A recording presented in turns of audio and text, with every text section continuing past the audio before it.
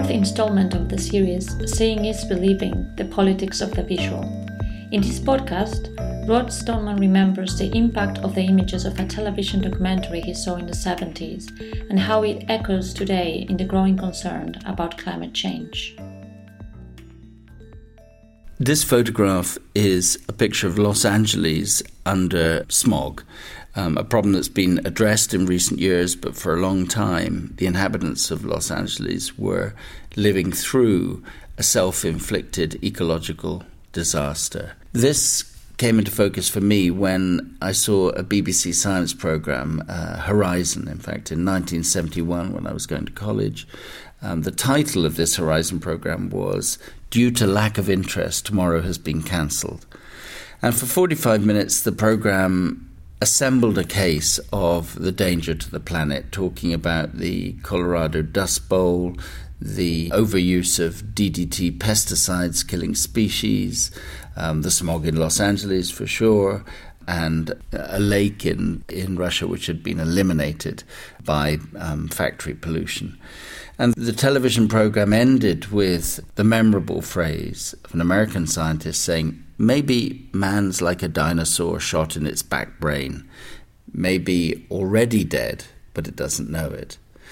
And what I can't help but reflecting on now is the way in which such a strong warning, if you like, in that BBC programme was something that I was able to ignore for the following 30, 40 years. And like most other people in Western countries, the issue of ecology was set aside. As it began to emerge onto political agendas in 2005-06, even though the urgency was beginning to be brought home, the media found it very difficult to foreground ecological questions because they don't fit within most news agendas and most criteria for coverage. And there's never really been a strong, iconic image.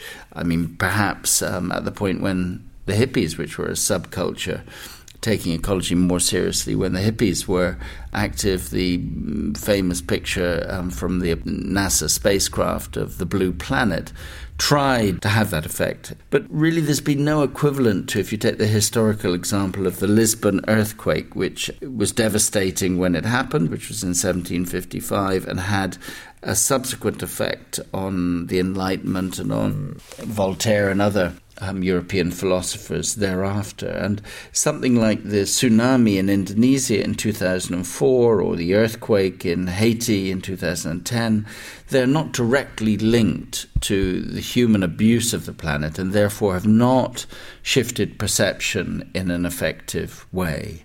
Trying to understand and explain how the ecological crisis has really had little impact over the years, because there were scientists from previous centuries, the Scandinavian Svante Aronhus in 1896 or G.S. Callender in the 1930s were warning about the dangers of climate change and of global warming.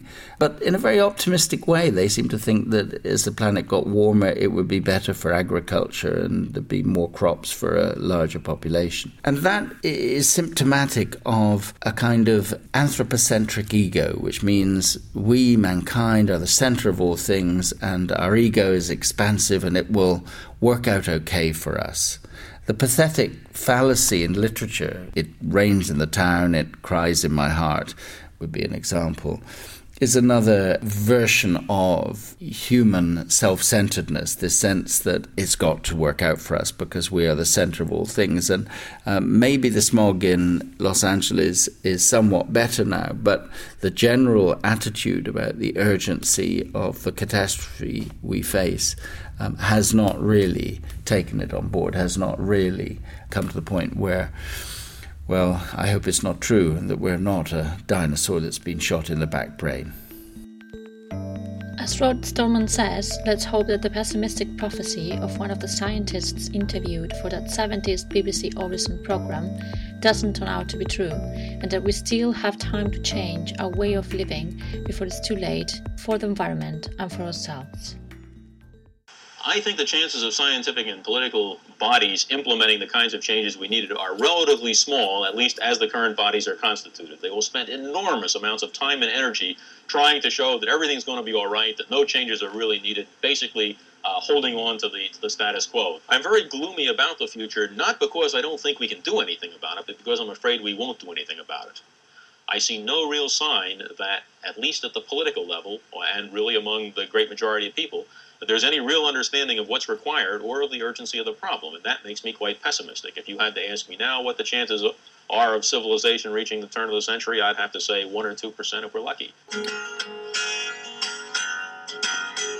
Scales of chewed up fingernails, anxious worry signs, looking into nothingness, future of mankind.